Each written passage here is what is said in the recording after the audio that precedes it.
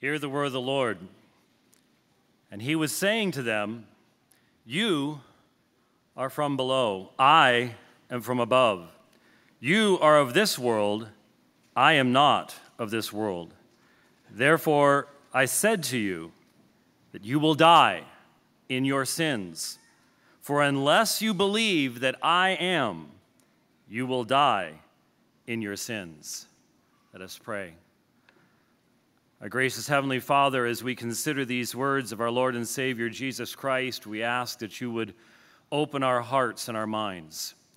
We depend upon the work of the Holy Spirit amongst us, and so we ask that he would come, that he would work amongst us, that he would help us to understand and to apply the beautiful truths of Scripture. We pray these things in Christ's name. Amen.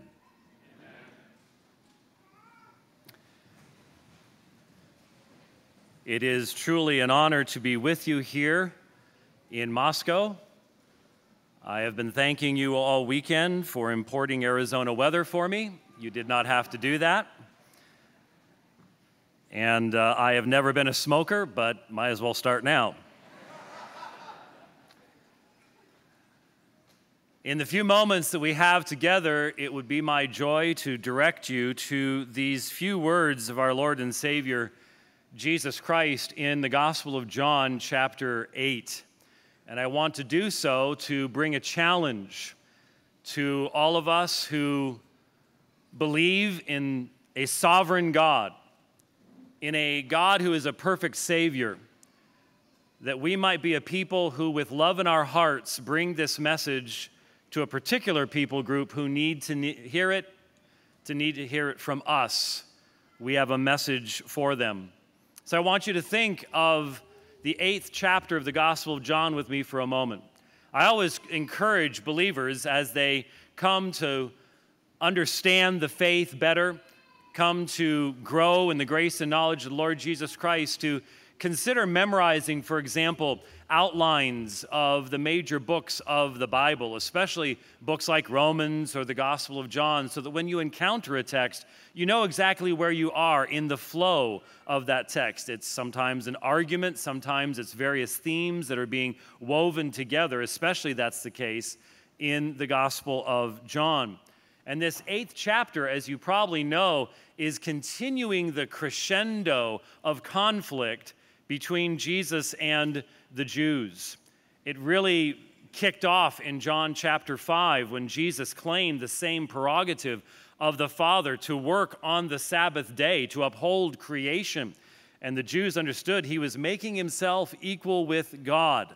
Jesus did not deny that, but in those words in John chapter 5, went on to teach the harmony, the perfect unity that exists between Father and Son, that we are to honor the Son even as we honor the Father, and yet the Son is doing exactly that which the Father has sent him to do. He has given him the words to speak. And so there is a clear distinction made between Father and Son. There is no confusion, as certain denominations try to teach. There's no confusion as to who the Father and the Son are, but there is perfect unity, so that to honor the Son is not to honor some separate God or to distract from the worship of the one true God, but we are taught to understand their relationship and who they are in divine revelation. Chapter 6, the feeding of the 5,000, followed by the tremendous message that the Lord delivered in the synagogue at Capernaum, had over 5,000 excited followers at the beginning of John chapter 6. At the end of John chapter 6, 12 confused followers, one of whom was a devil. There Jesus began the original church shrinkage movement. And then in John chapter 7, unbelieving brothers. We get to John chapter 8, and Jesus begins speaking to the Jews. And he is emphasizing, once again, he's pointing to himself. He's saying words that no prophet of Israel could ever have said. You put almost anything Jesus said, but especially what you have in John chapter 8, onto the lips of the greatest of the men of God, and it becomes blasphemy. Moses could not say these things. Abraham could not say these things. David could not say these things. These are the words of the Son of God. And he is speaking to the Jews, and we're going to look specifically at verses 23 and 24, but I want us to remember the whole context of what happens in this chapter. Because after Jesus says these things, there's a bit of a break. And John tells us that some of the people listening, they like what Jesus is saying. These seem to be good words. And so it says that they believed in him. But it's interesting that in the original language, John uses a different form of the verb than he uses everywhere else in the Gospel of John when he's talking about true faith. He doesn't use the form that talks about an abiding, ongoing action, but a point action. And Jesus' response to them is, if you continue in my words, then you're my disciples indeed. You shall know the truth. And then Jesus demonstrates that truth is more important than the reaction of your audience, because he says, and the truth will make you free. If you want to find out if someone has truly been the recipient of divine grace, talk about the fact they needed to be set free of their sin, because these men are offended. Set us free? We've never been enslaved to anyone. I've always loved that text. It demonstrates the truth of total depravity, because it demonstrates these men knew that if a Roman soldier happened to walk by and said, pick up my pack and carry it, all they could say is, how far, sir? They are under the dominion of the Roman Empire, but they have the incredible ability to, upon being said, if you continue my words, you my disciple, you will be set free, to say, we've never been enslaved to anyone. And you must remember that by the end of that conversation in John chapter 8, those are the very men who are picking up stones to stone Jesus when he says, before Abraham was, I am. Talk about an example of a false faith. There you have it in those men, there in John chapter 8. And so in verses 23 and 24, I just want us to listen to what Jesus says, give some consideration to it, follow a few threads in the Gospel of John to equip us, and then make application to challenge you to be a people whose hearts are filled with love and a willingness to present this tremendous message of who Jesus is to a particular people. And so verse 23, and he was saying to them, you are from below, I am from above. Now, how would they have understood that? He looked like us. Unlike some of the paintings, Jesus did not glow in the dark. There was not something that just, the disciples still had to get torches to walk in the dark, because Jesus, he only once did he glow brightly, and that was on the Mount of Transfiguration. That was a specific and special instance. And so he looked like them. He spoke their language, and yet Jesus indicates that there is something fundamentally different about him. And he says to them that they are from below. They are of this world, and Jesus is not of this world. Literally, it's from or out of, as in origin and source, this world. He knew the character, he knew the spiritual nature of the men to whom he was speaking, and he was pointing them not only to their need and to where they are from, but preparing them to hear how he is able, because of who he is, to function the way the Father has decreed for him to function. He had already said in John chapter 6, he had come down out of heaven, what? Not to do my own will, but the will of him who sent me, and this is the will of him who sent me. Of all that is given to me, I lose none of it, but raise it up on the last day. Jesus is very plainly pointing to himself, again with words that you and I, we are used to hearing grand and glorious words about Jesus. We have just finished singing hymns that extol his name. But we must make an effort to stand back and to listen to the scriptures and to realize how amazing Jesus' words were when he uttered them, to understand the reactions that come from the men, they don't understand. How can he say these things? And he is willing to point to himself. He is willing to make claims for himself that are very bold. He says, I am not of this world. Well, what does that mean? He's talking about having been sent by the Father. He's talking about his pre-existence. He's talking about where he derives his true nature. He is the one that was described in the first chapter as the one who is in the beginning with God. John chapter 1, verse 1. Therefore, I said to you, verse 24, that you will die in your sins. Can we all agree that whatever else this might mean, you do not want to die in your sins? There are many religious systems that offer the concept of post-mortem forgiveness or post-mortem suffering. But there is no such concept within the Christian faith. To die in one's sins is to die separated from God under his judgment, and that judgment will be a true judgment. And in fact, Jesus is going to make it plain. He began to make it plain in John chapter 5 that he was the one that the Father had chosen to be the one who will judge and judge justly on that last day. But he says to them, you will die in your sins. This doesn't sound like good news. This sounds like a word of condemnation.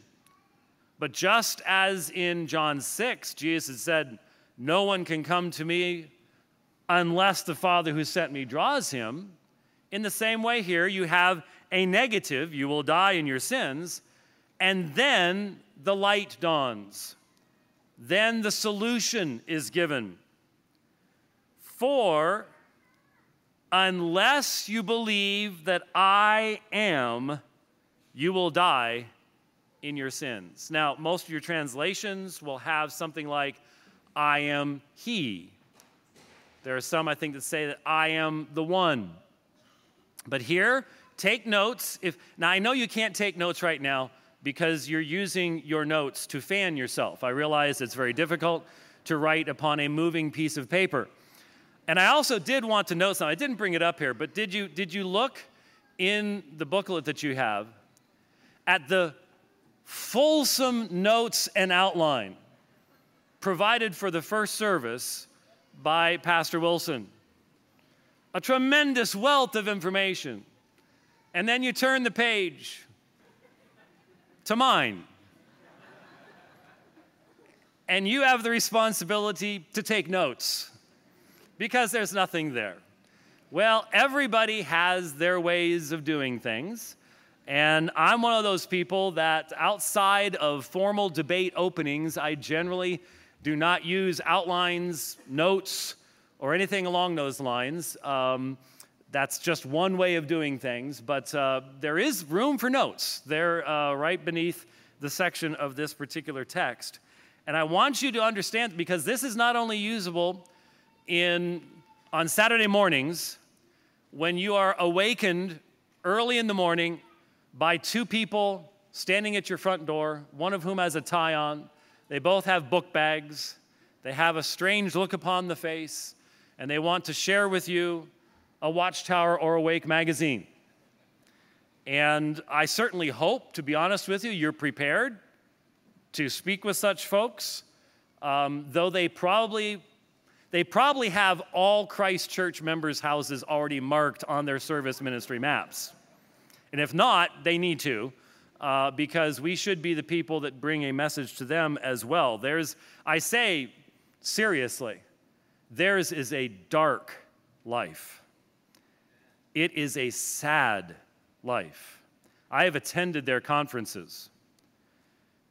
We need to pray for them, and we need to look for opportunities to introduce them to the truth. And here's a truth they need to hear. Because I've translated the original language as I am. The Greek is ego eimi, and it is found in the Old Testament, especially in Isaiah and a few of the minor prophets, as a euphemism, another title, another way of expressing a name for God. And as such, it is translating the Hebrew term Anahu. Now, you might think, and a lot of your study Bibles will immediately reference you straight back to Exodus 3:14. And probably a lot of you are thinking the same thing. You go, the burning bush. I am that I am. Tell them I am sent you. Well, yes and no. Yes and no. There is a connection, but that's not the immediate connection that you need to make.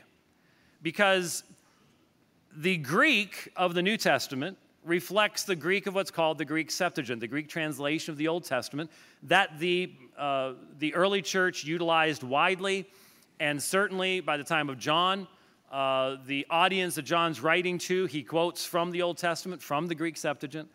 And so when you would look at what's found in Exodus 3:14 in the Greek translation, the emphasis isn't on ego eimi, it's on another phrase, ha'on, the one being. And many Jehovah's Witnesses, believe it or not, are aware of this. So you need to be very careful when you utilize this information to utilize it accurately, because many of these folks, they spend hours a week preparing to talk to you. Most of us don't spend hours a week preparing to talk to them. And so we need to be careful at that point.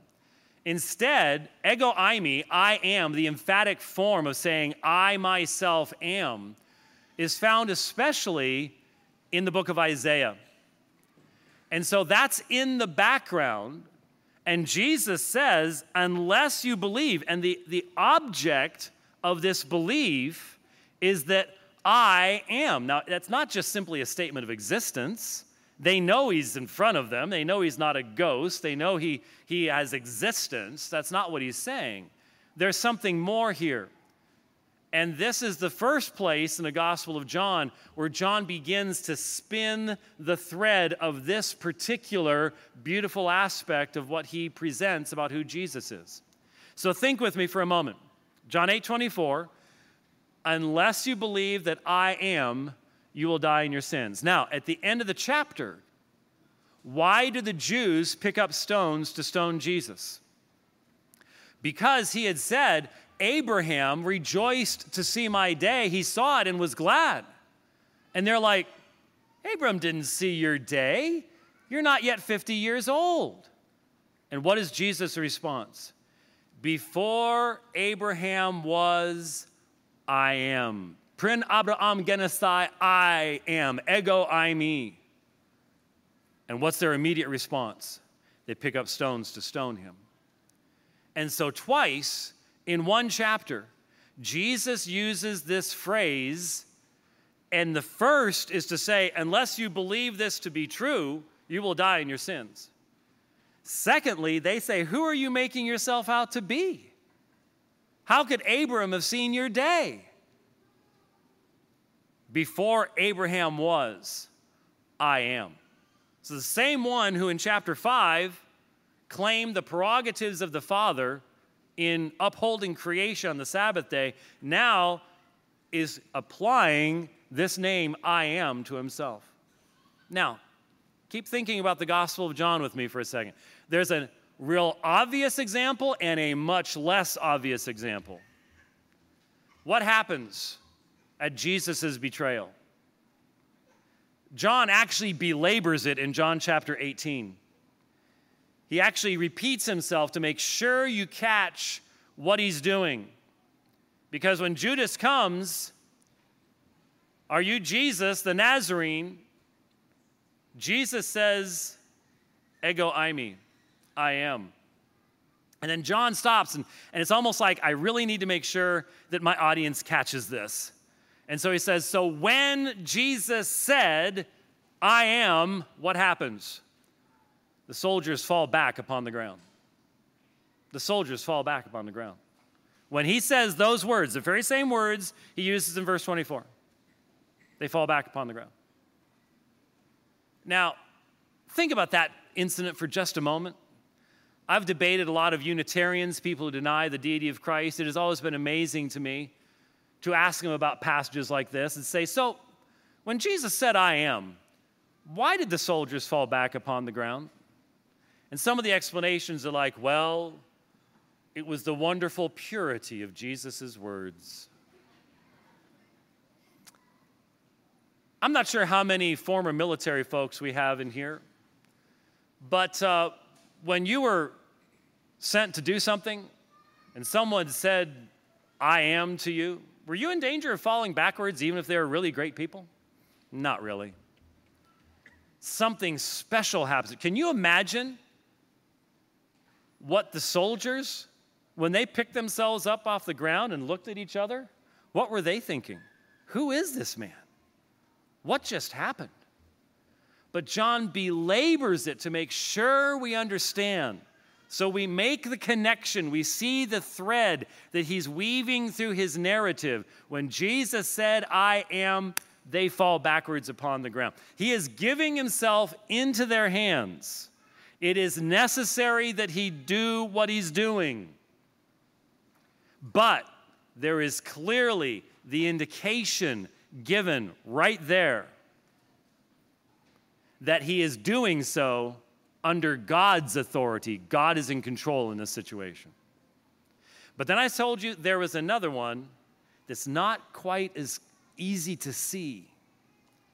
It's hidden away, and because it's hidden away, I think it's probably the most beautiful of these examples in the Gospel of John. It's at the supper, John chapter 13. And Jesus is speaking to the disciples, and he is telling them about the betrayer. He's telling them about the betrayer. And he says to them, I am telling you beforehand so that when it happens, you may believe that ego eimi, I am. Now, I remember, some of you are old enough to remember when a portable computer was the size of a Singer sewing machine and about the same weight. And I had a compact portable computer. And that meant it had 2 floppy drives, a 6-inch green screen, and no hard drive at all. I was using a program called WordStar. There's a few old people going, oh, he is old, yes. Yes. We need to respect this man because he used dot commands. It's the 3 of you who laughed. Thank you very much for that. But I remember one evening, it was late in the evening, and I was looking at my Greek New Testament, and I'm looking at what Jesus said, and all of a sudden, something struck me. And I said, I've seen this someplace before. Now, my first emphasis in ministry as a young person in apologetics was dealing with Mormons. We used to go up to Salt Lake City for the general conference every 6 months, stand outside the gates and pass out tracts. We did the same thing at the Mesa Easter pageant in Mesa, Arizona for years and years and years. And so anyone who has witnessed to Mormons knows that one of the verses that you will memorize to be able to speak to Mormons is Isaiah 43:10. But you're normally only using the last portion of Isaiah 43:10. Before me there is no God formed, and there shall be none after me.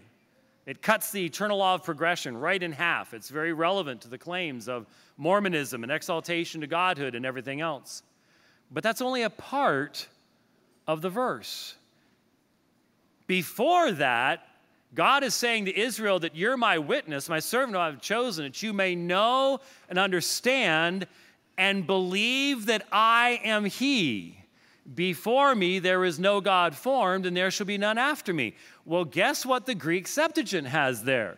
That you may know and understand and believe that ego eimi, I am. Before me, before the I am, there is no God formed, and there will be none after me. That's where I had seen it before. And so I got very excited. Unfortunately, it was late at night. My wife was already asleep. And I learned, we've been married almost 40 years now. And one of the reasons we're still married after 40 years is I did not wake her up to show her this. That's just a little bit of advice for you younger guys, okay? It can wait till morning, all right? especially if you've got kids and they're finally asleep, mom's finally asleep, leave your deep spiritual insights for the morning. But I began looking at the Greek Septuagint, and I began looking at John 13:19 in the New Testament, and realized that Jesus is quoting from the Greek Septuagint. He uses the same verbal forms, and he's applying these words which were spoken about Yahweh to himself in the same context. Because in Isaiah 43, God's saying, I'm going to tell you before it happens, so when it does happen, you'll believe that I am. Jesus is saying to his disciples, I'm telling you about the betrayer before it happens, so when it does happen, you'll believe that I am. I debated an open theist in Denver a number of years ago, and this came up in my presentation. And he specifically argued that Jesus' prophecy could have been falsified by Judas because Judas had a libertarian free will. Judas did not have to do what he did, and Jesus' prophecy could have been falsified. You will always find that open theists will fundamentally say that prophecy is only conditional. It's never truly something that you can count on. Well, given how many promises we count on for Christ's kingdom and everything else, we can certainly be glad that the open theists have no idea what they're actually talking about. But there it was, at the announcement of the betrayer, Jesus is saying to the disciples, I'm telling you this so that when it happens, you may believe that I am. Now, no, maybe everybody up here, maybe everybody is sitting here going, yeah, well, we already knew all about that. We're way ahead of this country bumpkin. But it's possible that maybe a few of you are going, I'm going to need to remember this. That's why he gave you all the space to write the notes. Write that one down. John 8:24, 8:58, 13:19, 18:5 through 6. The thread of texts that John weaves together. Any one of them you might make an excuse for. Any one of them you might go, well, maybe, but when you see what John is doing across his book, and that is so vital for us. That's why we can't be people who just simply look at isolated texts. You have to see the flow of the argument in Romans, the flow of the narrative in John. You have to see those threads as they have been sewn together into this beautiful tapestry. And when you do, you can see exactly what it is that John is communicating to us. So much so that a number of years ago, I debated probably the leading English-speaking critic of New Testament Christianity, Dr. Bart Ehrman, an apostate. That's a technical term. That's not an insult. He was a graduate of Moody Bible Institute, Wheaton College. He had made a profession of faith. He does not believe any of those things anymore. That makes you an apostate. And even Ehrman, who certainly does not believe in the deity of Christ, he believes he existed historically. That's at least one thing in his favor. But he doesn't believe any of those things anymore. But even he would say, anybody who looks at the Gospel of John and doesn't recognize that John is presenting Jesus as a divine person is just not reading John.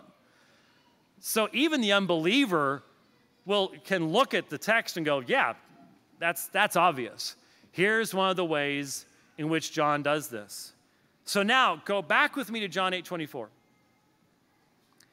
Unless you believe that I am, you will die in your sins.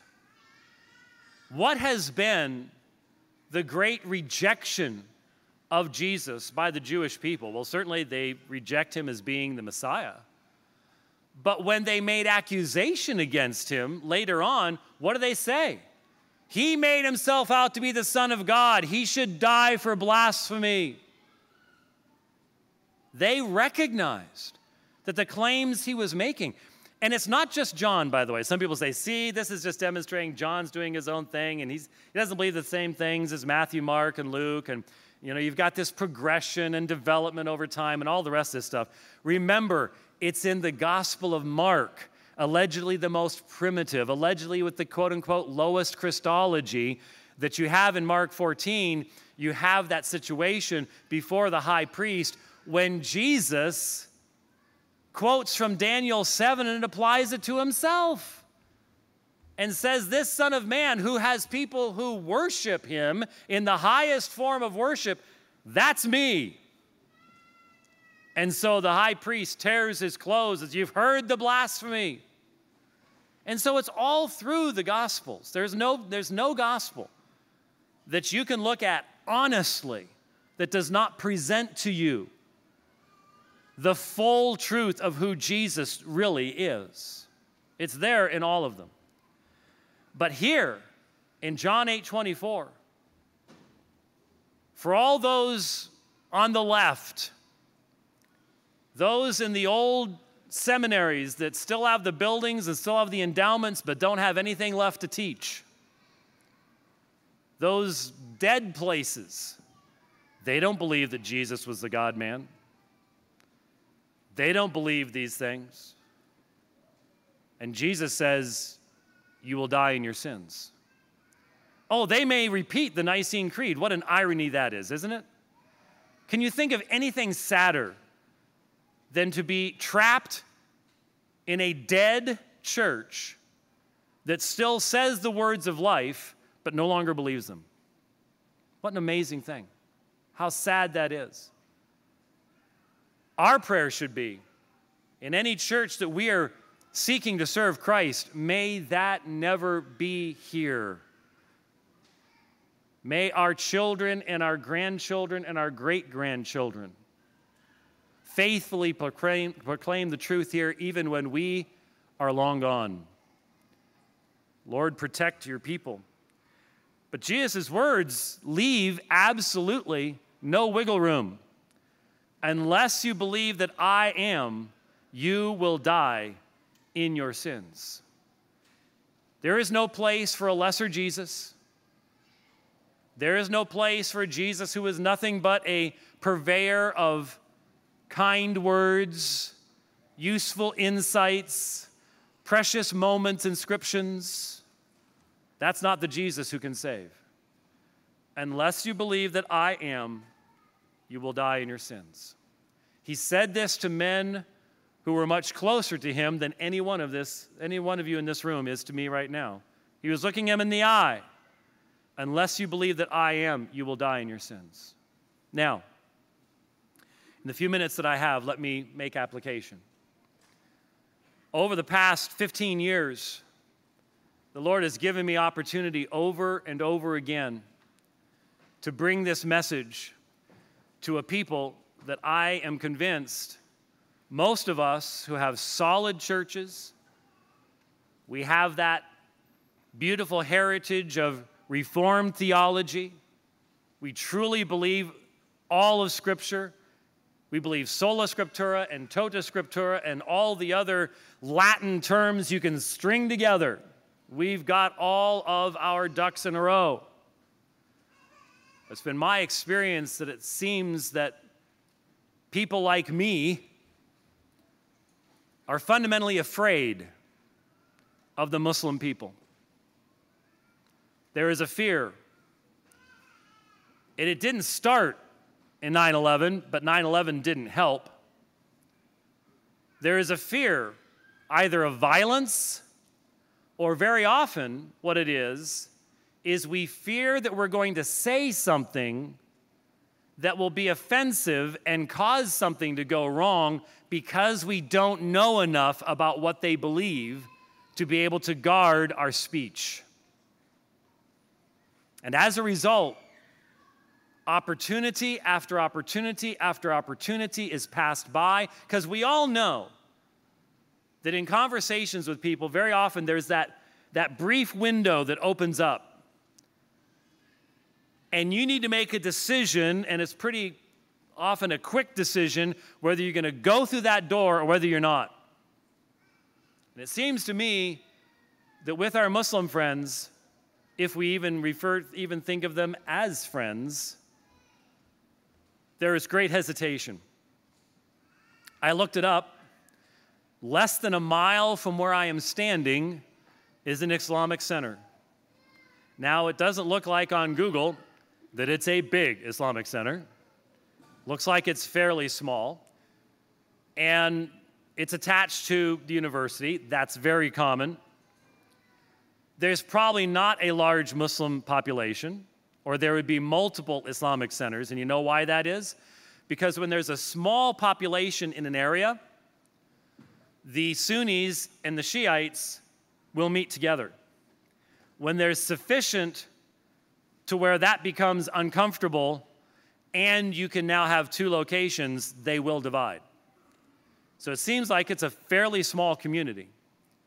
But on Fridays, you will find faithful Muslims there at the mosque, and in that little building, there will be something called the Qibla. And the Qibla points toward Mecca. Specifically, it points toward the stone in the corner of the Kaaba in Mecca. And you will have there the imam leading maybe a very small group, segregated by male and female, the men in the front, the women in the back, leading them in the prescribed prayers in Arabic. And so they will be worshiping Allah. Now again, I don't know how often you would run into these folks. It seemed when I was traveling overseas that God decreed that every single time I got into an Uber or a cab, I got to practice my witnessing to Muslims. It was wonderful. I think a few of them took a little bit longer route so we could have a longer conversation, to be perfectly honest with you. Something you need to know. You may have outreach over at the university, and you may have to tackle people and put their arms behind their back to get them to talk about anything even semi-spiritual with you. You don't have to do that with the Muslims. The vast majority of Muslims want to talk to you. And they want to talk about spiritual things. They want to talk about why you believe what you believe about Jesus. They want to understand how it is that you can believe that you should follow Jesus' teachings in your life because they've been taught you really can't trust the New Testament. They have been given a tremendous amount of false understanding about what we believe. And guess which Christian group has absolutely the most consistent, biblically based, historically accurate, powerful message to deliver to the Muslim people? We do. We do. You and I. And ladies, there's a bunch of those Muslim women, especially if they're from another country or first generation, they will not talk to us men. They won't. It's not considered appropriate. If anyone's going to present the gospel to them, it's going to be you. And that means we need to know what we believe. We need to know what they believe. I don't have time this morning for that. But they believe that Jesus is a mere Rasul, a mere prophet from God. Very different than any other prophet, but still merely a Rasul. He is not the Son of God. He did not eternally exist. He did not die upon a cross. Surah 4:1-7 specifically denies that Jesus dies upon the cross. It's the only verse in the entire Quran that says that. I direct you to a book I wrote a number of years ago called What Every Christian Needs to Know About the Quran if you want further information on that. But the point is, they don't have a mediator. They don't have a risen Savior. And the result is tragic. Very briefly, because I'm pretty much out of time, but normally when I do a presentation on this, I show a video of an attack in, I think it was 2007, on the Glasgow airport. 2 Muslim men drove a Jeep filled with gasoline into the doorway and exploded it. It didn't work right. They wanted they wanted this sheet of flame to fly in and consume the people that were checking in. The only people that died were them. But it took them 2 weeks to die. Horrible way to go. When I saw that attack, it meant a lot to me because only a few weeks before that, I had walked right through those very same doors, ministering at the Reformed Baptist Church in Anniesland, which is a suburb of Glasgow. So I knew exactly where it was. But here's the thing to remember. Who were those guys? Who were they? Down and outers? Poor people just trying to find their way to heaven? They were national health system physicians, trained medical doctors. Why would they do what they did? Because they have a holy God, they have a place called hell, and they don't have a mediator. And therefore, they can have only one way of knowing that when they die, they're going to go into the presence of God rather than into eternal punishment, and that is to die in jihad. What a tragedy. What a tragedy. It's obvious to me that the author of the Quran did not have any type of firsthand understanding whatsoever of what the New Testament teaches. And yet we have 1 billion people in the world who have been given a lie. And many of us are afraid to speak the truth to them. My challenge to you, pray. Now be careful. Be careful what you pray for. Pray that God would soften your heart and make you love the Muslim people, not fear the Muslim people. You say, I don't know enough. Yes, you do. This sermon was enough to get started. Love them, pray for them when the opportunity comes. Be ready to be that light, to be that instrument in bringing the message of life to them. What a tremendous privilege it is that we have. Let us pray together.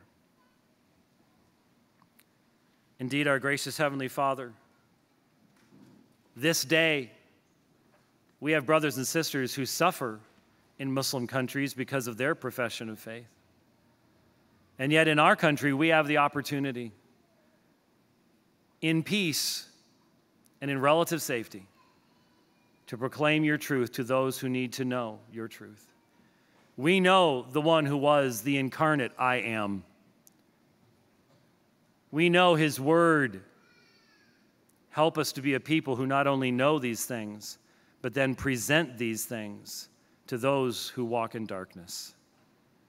Make us bold, but make it a boldness that is built upon grace and mercy and love. We pray these things in the name of him who taught us to pray in these words. The family unit is in tatters. Relationships are scarred by generations now of multiple divorces and remarriages. The homes of our nation are fatherless, while an overweening maternal state coddles citizens like they were helpless babies instead of free men. Our churches have pulpits which are filled with women of both sexes. The educational halls of our nation are full of godless men and women intent on passing on their hatred for God to the next generation. What should we do in response? We should hold this bread and wine high as a beacon of hope for the world. This is a family meal. For all those who are in Christ, we commune with Christ and each other in this meal. Across all the world, across all faithful denominations, across all generations, the saints share mystic, sweet communion. This meal bids loneliness be gone. This meal restores the true bonds of familial and national loyalty because this meal is the strongest of bonds. Here, the redeeming grace of God unites us to the eternal love which the Father, Son, and Spirit share.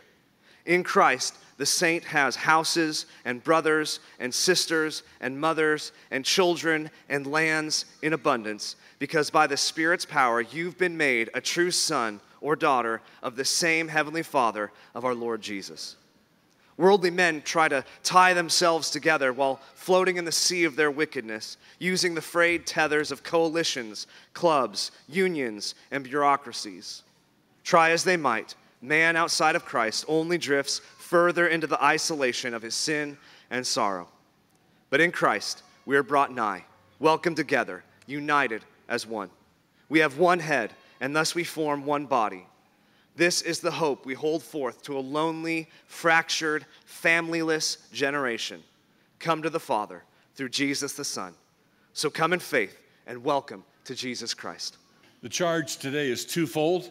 If you want to be greatly encouraged about what God is doing in the world of Islam, there's a book called A Wind in the House of Islam, and it basically, in our generation, more Muslims are coming to Jesus Christ than at any time in the entire history of Islam, and it's happening all over the world.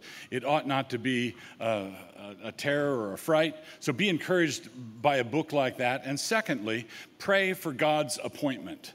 Pray for God's appointment to talk to someone about this. And that way, when it happens, you know it's an assignment. Lord, please give me an opportunity to talk to someone. And then when he does, there you are. So, in preparation for that, receive with believing hearts the benediction of your God. Now to him who is able to keep you from stumbling and to present you faultless before the presence of his glory with exceeding joy, to God our Savior, who alone is wise, be glory and majesty, dominion and power, both now and forever. Amen.